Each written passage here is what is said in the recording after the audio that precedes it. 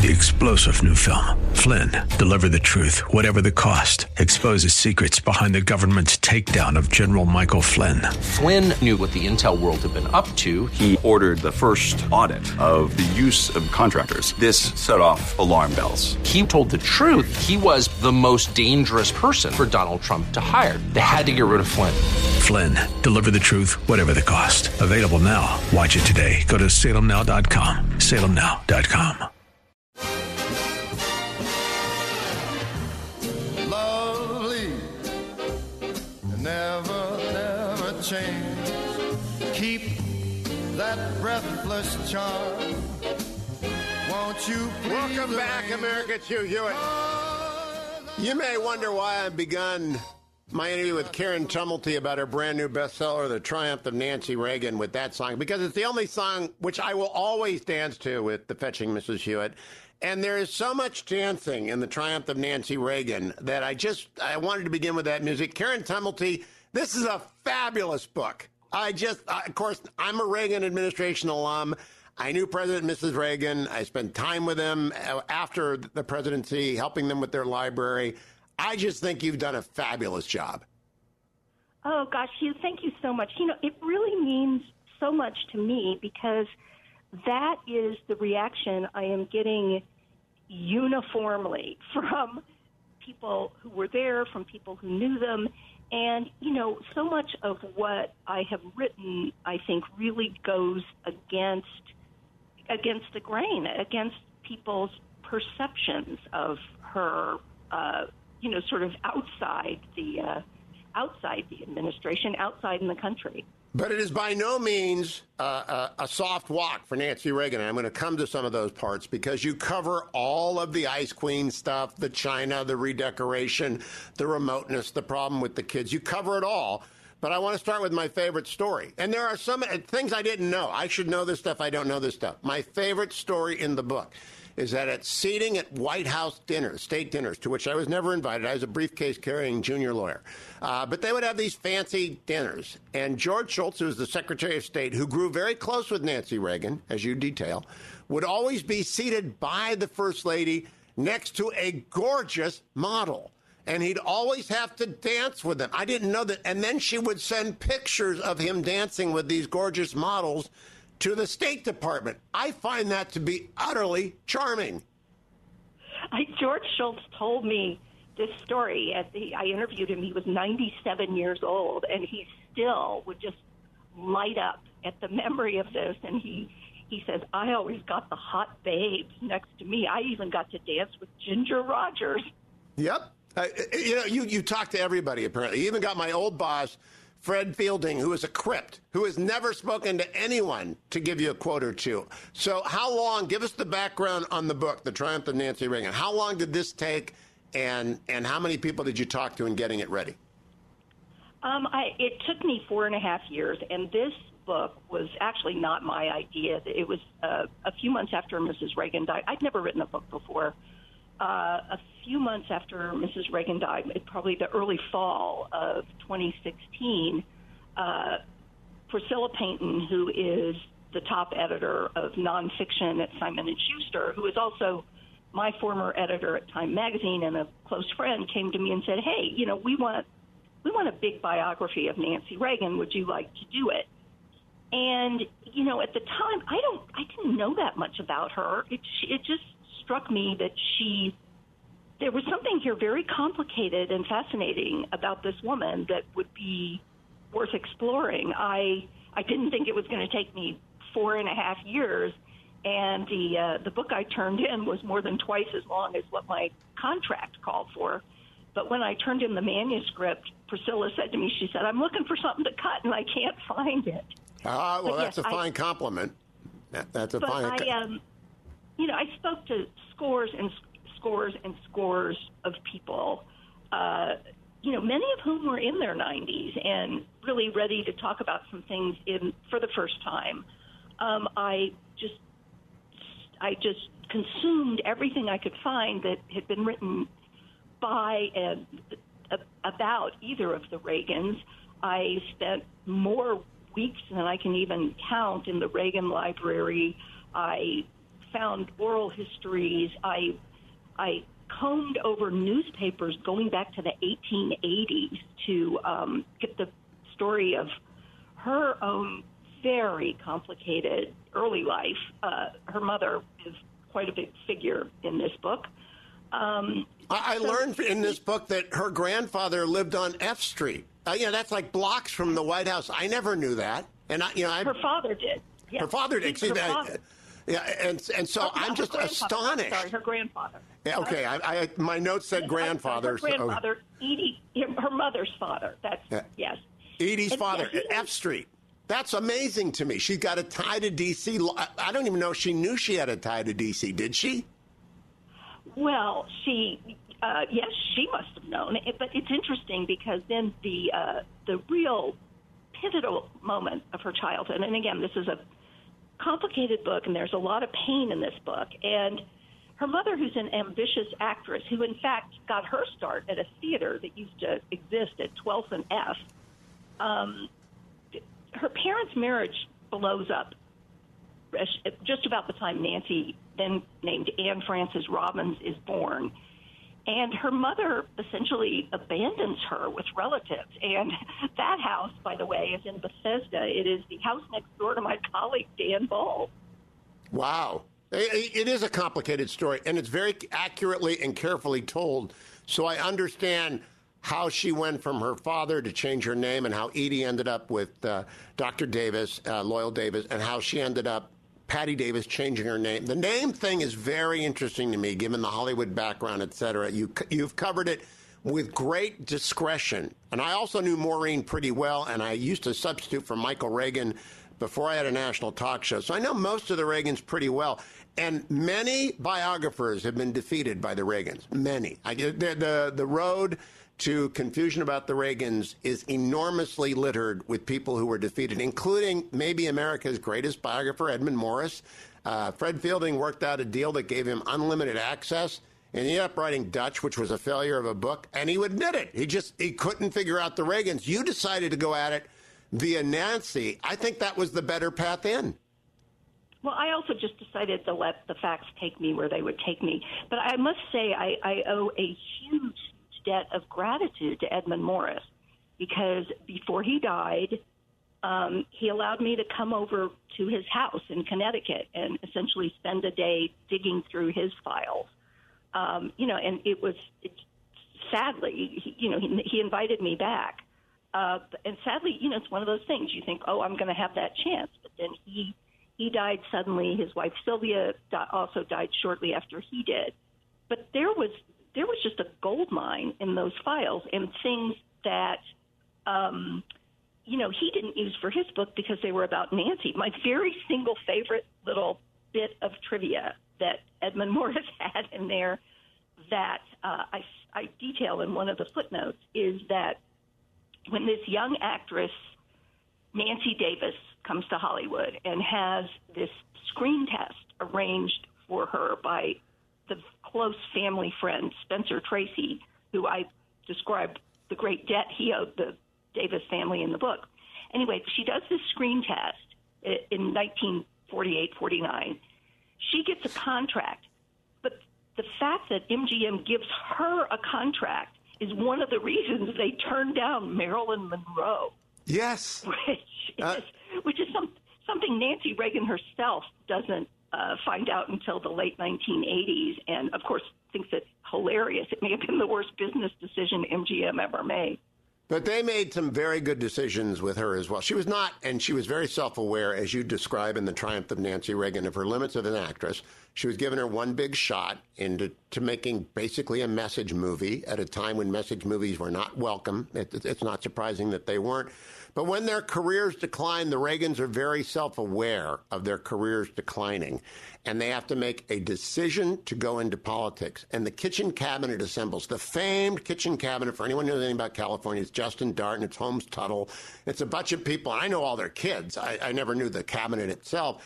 And they would all be around the Nixon Library as well. And for benefit of the audience, I escorted Nancy Reagan through the opening of the Nixon Library. I was there at the funeral of Nixon, which Karen Tumulty describes very accurately, how Nancy Reagan had to take President Reagan's arm. And the week before the Houston Convention speech, speech. I was with the Reagans in Century City, and I noticed then what you detail, the beginning of the slow decline of President Reagan into the darkness of Alzheimer's, very touchingly and correctly recounted in The Triumph of Nancy Reagan. So I know a little bit about her, but I don't know what you know, and I think it's just glorious that access Edmund Morris was granted has been recycled into utility. And the backstory on that is Edmund Morris worked with Fred Fielding, who's quoted in your book, very carefully to arrange for that access. And then he came out with Dutch, and you're being kind to a man who was kind to you. Dutch was a failure, and nobody reads it because it's fictionalized, and it's not a biography. It's a weird kind of hybrid book. Only Luke Cannon got close, and Luke Cannon didn't have many ambitions for this book. He just wanted to do a straight-line political story. You wanted to find out the Reagan remoteness between the president and his children, the Nancy contentiousness, and what I might want to compliment you for. I wasn't in town then. I was in law school. I joined the Reagan administration in '83. Her hardest first year of any first lady ever. I think you accurately portrayed that was the worst first year of a first lady ever. She made a lot of mistakes. She brought a lot of her problems on herself. But the thing that overrode everything, of course, was the assassination attempt. And I tried to take the reader through that day with her at one point, minute by minute by minute. Yes. Just so that they could understand how traumatized she was by this. And so later when we discover she's been relying on an astrologer, which is just so goofy, it's almost impossible to believe. It doesn't make sense, but it becomes understandable because you realize that this woman who is anxious and wary by nature to start out with, a woman who has always believed that life is just a trap door and everything's going to fall out in any minute, she is tormented every time her husband sets foot outside this White House, just determined. She's just fearful that there's somebody else out there waiting for him. So she will grab onto just anything, whether it makes sense or not, that makes her feel like she has a little iota of control. Although, getting back to Edmund Morris, he had so much access that Reagan used to joke that Nancy sneezed in bed the other night and Edmund Morris said Gesundheit. Well, I want to point out one of the things she did besides consult astrology charts is that she made connections with people who could help her. And you outlined, for example, Jeremy Zipkin, the socialite. I don't know what he did other than go to parties. But the very best source for gossip, right? The very best insider. She got the very best friend in Betsy Bloomingdale. She got the very best lawyer in Fred Fielding. She got the very, like Ken Kachigan is the very best writer that Reagan got. The Reagans had an eye for talent that was, I think, trained in Hollywood. What do you make of my theory? I think that she more than he did. In that there are two philosophies here. His philosophy is you hire the best people you can find, and then you trust them and you let them do their jobs. She comes at it from the exact opposite point of view. Trust is to be earned, not assumed.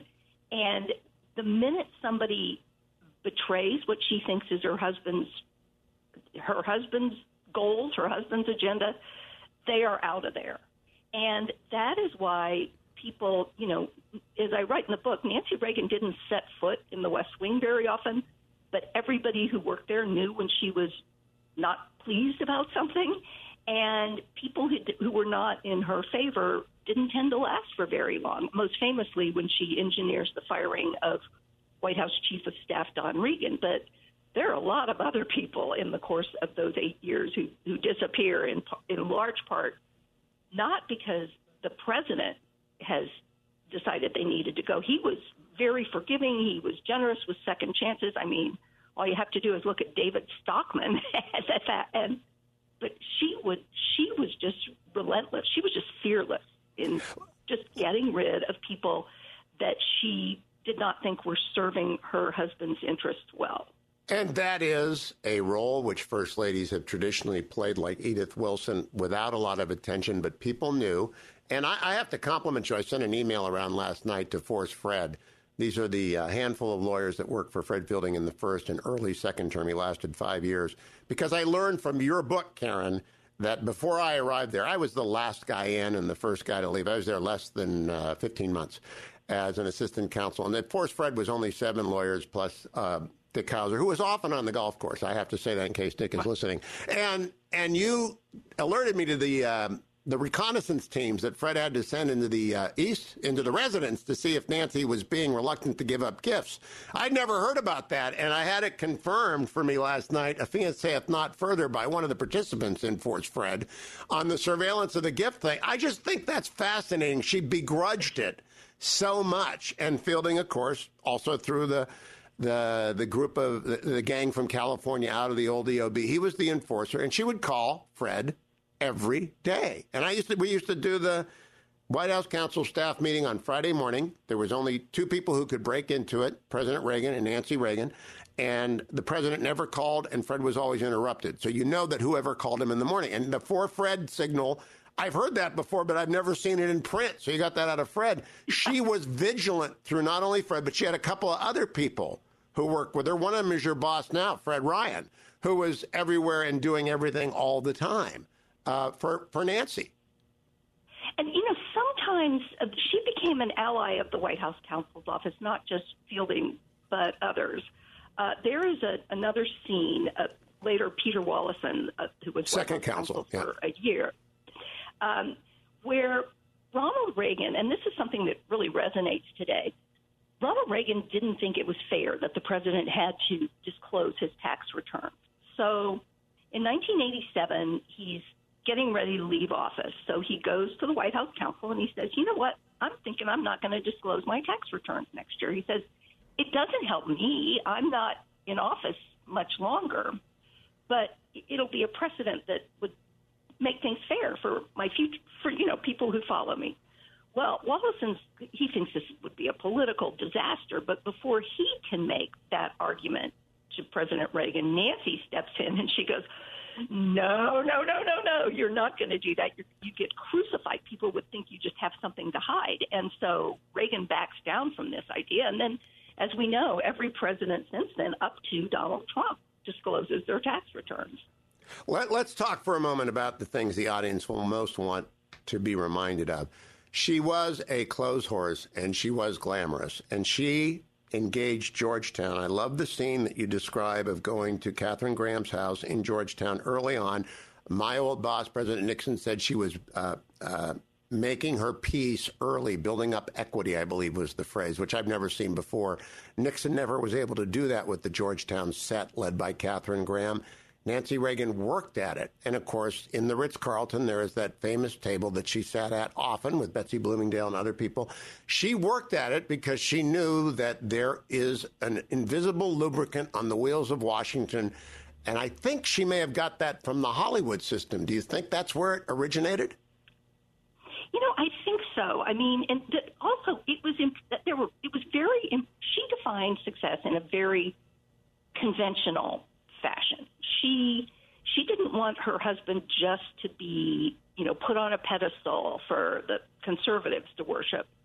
She wanted him to be respected by the traditional establishment.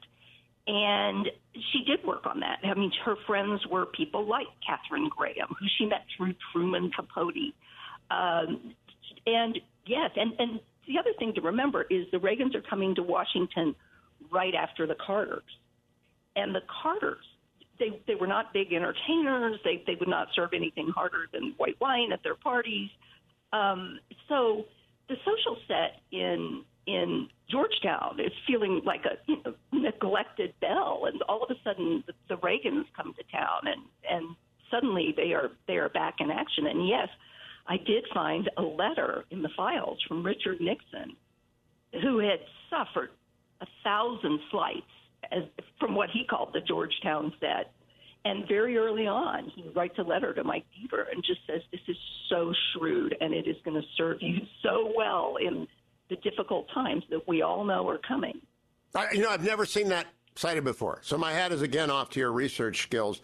Let's talk just a little bit about Barbara Bush, because Fetching Mrs. Hewitt read Susan Page's fine book and is astonished that Nancy Reagan struck Barbara Bush off the dinner list for Charles and Diana not once but twice. And we just can't figure that out. I never saw that.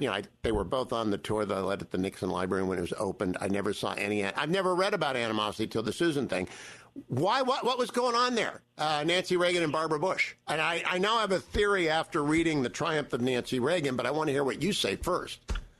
Well, and, I asked so many people who were in the middle of this about it, including James Baker, who was, of course, George Bush's closest friend and White House chief of staff. The most obvious and simplest explanation is the very brutal 1980 Republican presidential primary, which the husbands sort of let go of and made their peace, and I think the wives never did. And Nancy always, Barbara, let's face it, Barbara could dish it as well as take it. And, she never sort of stopped letting people know who she thought should be sitting in the Oval Office versus who should be attending funerals. Also, George Bush had his own political agenda, his own future in mind. So Nancy always was concerned that the Bushes were really looking out for his future and not her husband's present. But let's get beyond the sort of obvious political reasons for the friction. You look at the very, very deeply dysfunctional Reagan family and set it up against the Bush family. Bushes are surrounded by loving children, loving grandchildren. The other thing is Barbara Bush has roots in the sort of aristocracy of this country that go back to the Mayflower. Double Nancy bingo. Is sort of dismissed as the parvenu culture of Hollywood. Nancy Reagan is lambasted in the media for her fancy clothes and her rich friends. Barbara Bush also had a closet full of designer clothes, but she is portrayed in the media as America's grandmother. Trifecta. So all of this makes for a very poisonous relationship between these two women. It's so deeply rooted in psychology, not Barbara Bush's psychology, but First Lady Reagan's psychology. And I'm not making a condemnation judgment here. I'm just making an obvious observation, having read The Triumph of Nancy Reagan. Stable, wonderful, growing family of children. And Barbara Bush suffered. She lost her child, right? I mean, you don't suffer any more than that. Right. Her daughter. And so she suffered, but her husband was a real war hero. Ronald Reagan served, but he couldn't see anything, so he served in the motion picture industry and took some hits for that. George Bush got picked out of the drink as a fighter pilot. They go down and make it on their own. Ronald Reagan made it on his own, but people don't credit Hollywood with that. They credited Bush with leaving Maine and going to Texas and doing that. And then they do fight the Battle of 1980, which is a nasty, drawn-out affair, and politicians tend to put that aside in the service of their own goals. But mostly it's the parents. And, Draper is Barbara Bush's brother, and he's a hero. And the parents are wonderful, and the Bushes are the Bushes. And Nancy comes out of the most dysfunctional, crazy, Edie's nuts. I didn't know anything about Mrs. Reagan. That's a wild ride that you describe, Karen Tumulty. She is, and by the way, at the end of the day, in 1966, when Ronald Reagan is running for governor, I didn't know this, she took over fundraising in Arizona and shook down the big money for Stu Spencer that you detail. So Edie's all over this climb. She must have been, did she ever have a book written about her? I don't know when she died. I can't remember when she died. When did she die? She died very late in the Reagan presidency in 1987 of Alzheimer's. Her husband, Loyal Davis, who was the second most important man in Nancy Reagan's life, died in 1982. Edie, she does great damage to her child by abandoning her, but she also redeems her childhood by finding Loyal Davis, marrying Loyal Davis, and bringing some stability in there. But there are so many parallels in the Davis marriage that you can later see in the Reagan's marriage. It was just fascinating to me, and it was confirmed by Nancy's stepbrother, who said the exact same thing. Can I just tell my one favorite Barbara Bush story? Please. So Barbara Bush, like I said, she could dish it and not just take it. So there is a trip to New Hampshire on Air Force Two as George H.W. Bush is getting ready to run for president.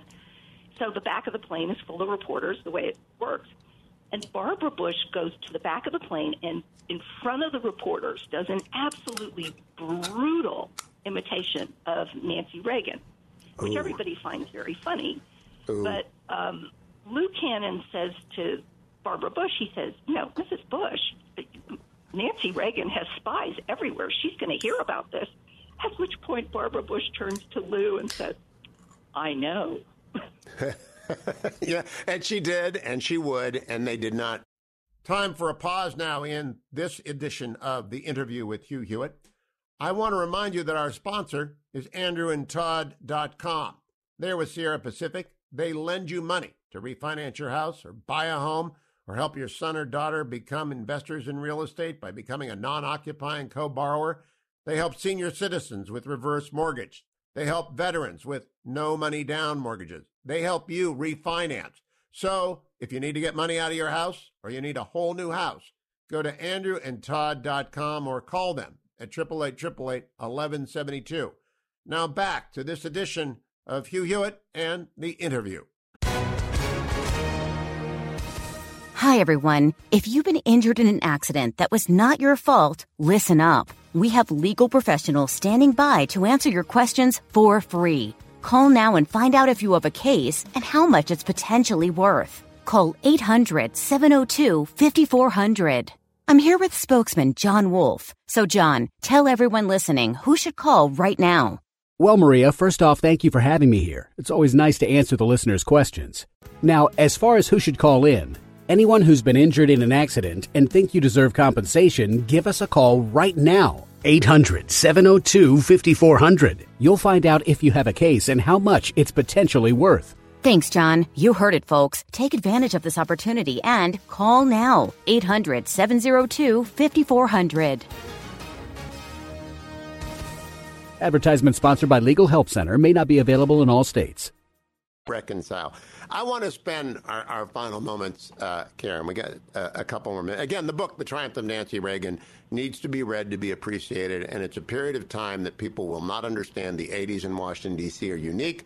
The Reagan presidency is seminal. It leads to the collapse of the Soviet Union. It leads to an economic theory that is still embraced by Republicans. The social side of Washington is discussed. The China controversy, the clothes, the redecoration, all of it laid out by Karen. But I want to go back to the family because General Grant said, tell me about the boy and I'll know the man.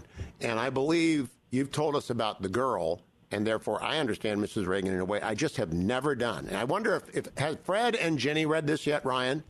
Have they commented on it to you? Here's the deal. Fred was incredibly gracious with his time. But don't forget, he's my boss in my day job. So I have to give him a great deal of credit. He never once pushed me in any direction in terms of what my conclusions would be about her.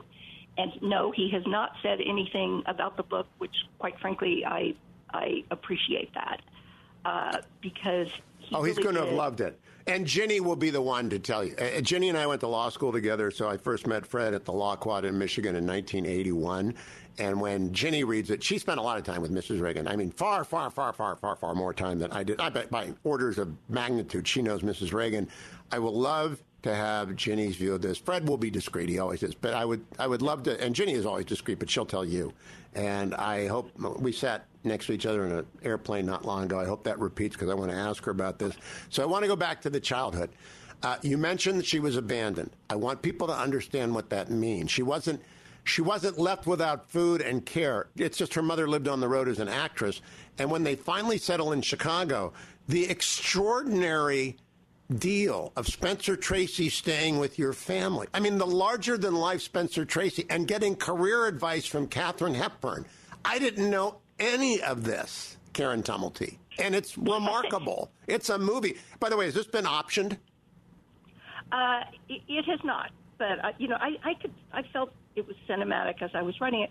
But can I just step back a little here? Because as juicy and as fun and as cinematic as so much of the book was, and as so much of what I came across as I was doing research was, what I really hope, though, people take away from this book is her impact.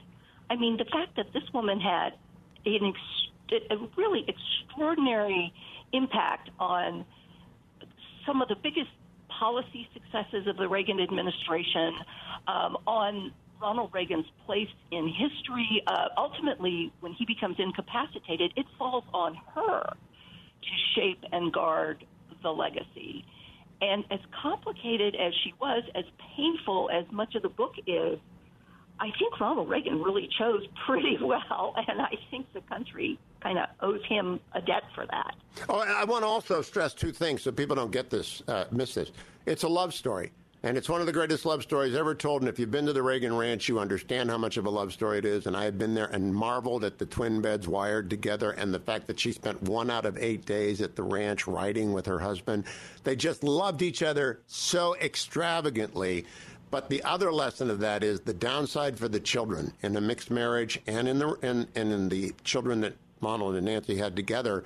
The devastation of that kind of all-encompassing love upon the children is pretty damn complete. And you detail it right down to Maureen delivering a badly prepared introduction of her father. She had to use her own notes because they left her out of the introduction that she was supposed to be delivering and only mention Ron and Patty. I mean, that's brutal.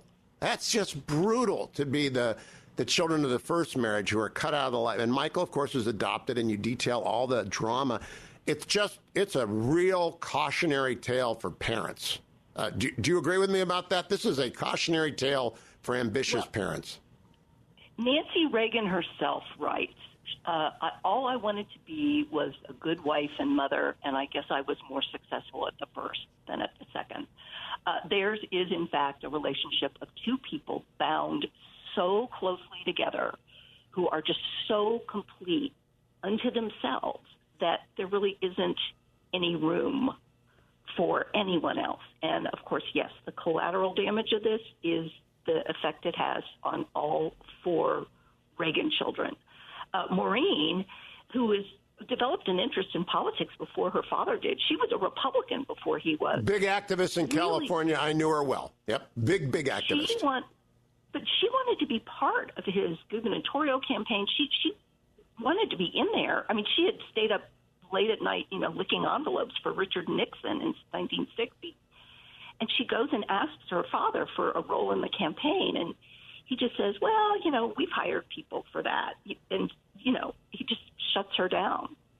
Did you notice, Karen, at the funeral, this before you began, I watched the funeral of Mrs. Reagan on TV. George Shultz and Pete Wilson, the Marines, sat ramrod straight in the front. They would not do the small chat. Arno was working the crowd. The Californians always work the crowd at funerals. It's sort of like de rigueur to kind of work the crowd at funerals. Not Pete, not George Shultz. They were Marines, and they were their honor. She had a great deal of loyalty, and Fred, very, very loyal to her. Dick, everyone who worked in the White House, very, very loyal. And Nancy Reagan, who survived. I don't know if Don Regan was not particularly loyal to her.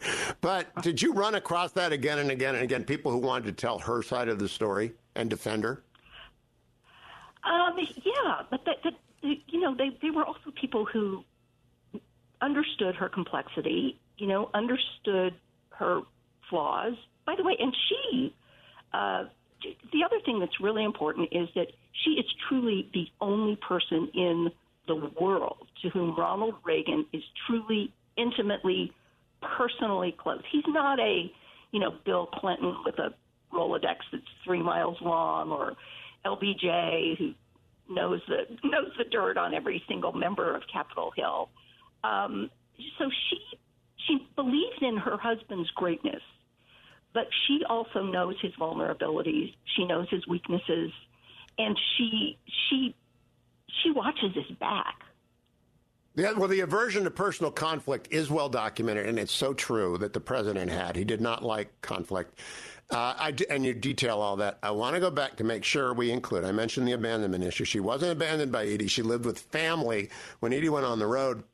And then when Edie married Loyal Davis, I want you to talk about him because you spent a good deal of time that is well worth it to learn about a great American surgeon who established his mark on Chicago, sometimes not to great effect. People didn't like him very much. But what an overpowering presence to have come into your life if you are feeling abandoned or feeling insecure. He's the rock. And so she ends up marrying another rock.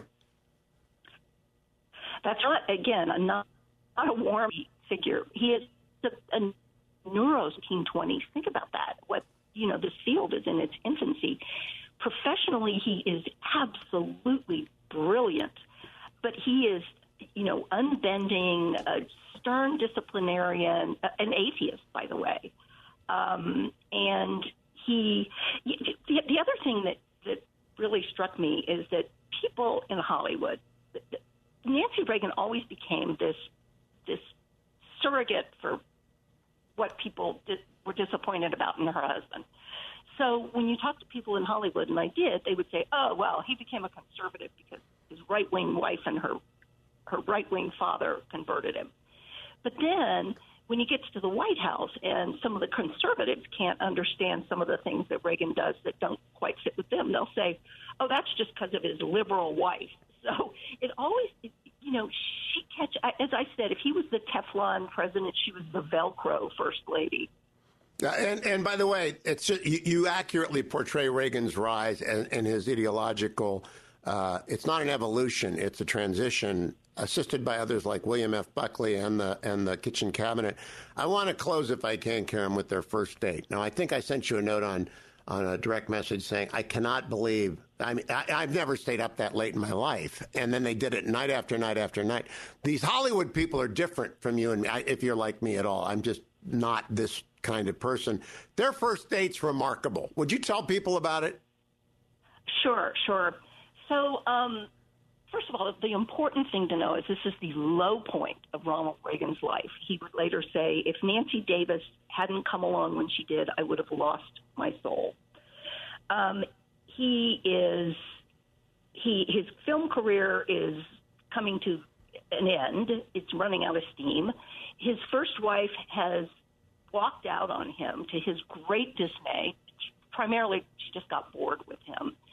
And so Nancy Davis has kind of had her eye on him for a while, and she keeps coming up with ways for their paths to cross, and she never quite makes the connection. So one day in November of 1949, she sees her the name Nancy Davis on a list of people with suspected communist ties in the Hollywood Reporter. And I found, by the way, I have a copy of her scrapbook that she kept from those days. Oh, wow. And you can see the little... So she goes to Mervyn LeRoy, famous film director, who's directing a movie that she has a small part in, and she says, I need help with it. It's the Red Scare, So they decide to go to the head of the Screen Actors Guild, who, coincidentally enough, the union president is Ronald Reagan. So Mervyn LeRoy comes back to her and says, Reagan is really disappointed when LeRoy calls him because he's hoping he's calling him to offer him a part. And so the director comes back to Nancy and says, don't worry about it. I've talked to Ronald Reagan. He says, it's another Nancy Davis. We've got it fixed. And then at that point, Nancy Davis says, nope, I'm not going to really feel good unless he tells me so himself. So they set up this blind date. And Reagan tells her on the phone, I've got an early call from the studio the next morning, which Nancy immediately recognizes as a white lie that people in Hollywood do because you don't know if a date's going to be a good date or a dud. And when he shows up at her apartment door that night, he's literally a broken man standing on 2 canes because he has broken his thigh bone in 6 places in a charity baseball game. But the two of them go out. They are captivated by each other, and they end up out until 3:30 in the morning. He even tries a few dance steps on his broken leg. And they go out every night for about a month. But then all of a sudden he just quits calling. And he is dating around. As he has written, he was spending $750 a month. Now we're talking $1949 in nightclubs because he is, he's a suddenly single man. He's still actually carrying a torch for Jane Wyman. And she begins to realize that what he says, which is that this is a man whose heart is in a deep freeze. and that she's just going to have to wait him out. And his mother at one point tells her, Nellie Reagan tells Nancy, who she likes a lot better than she did Jane Wyman, she says, I can see that you're in love with him, but he's not in love with you. You're just going to have to wait. You will know when he loves you, Nancy. You will know.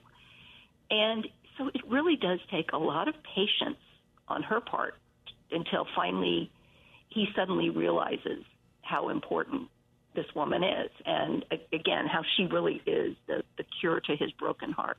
There's a funny story of Stu Spencer at the train at Union Station in L.A. having to endure one of their partings, which is like a makeout session among teenagers in public on the train. It's a great detail. Obviously, Stu Spencer spoke with you at length, Karen Tumulty.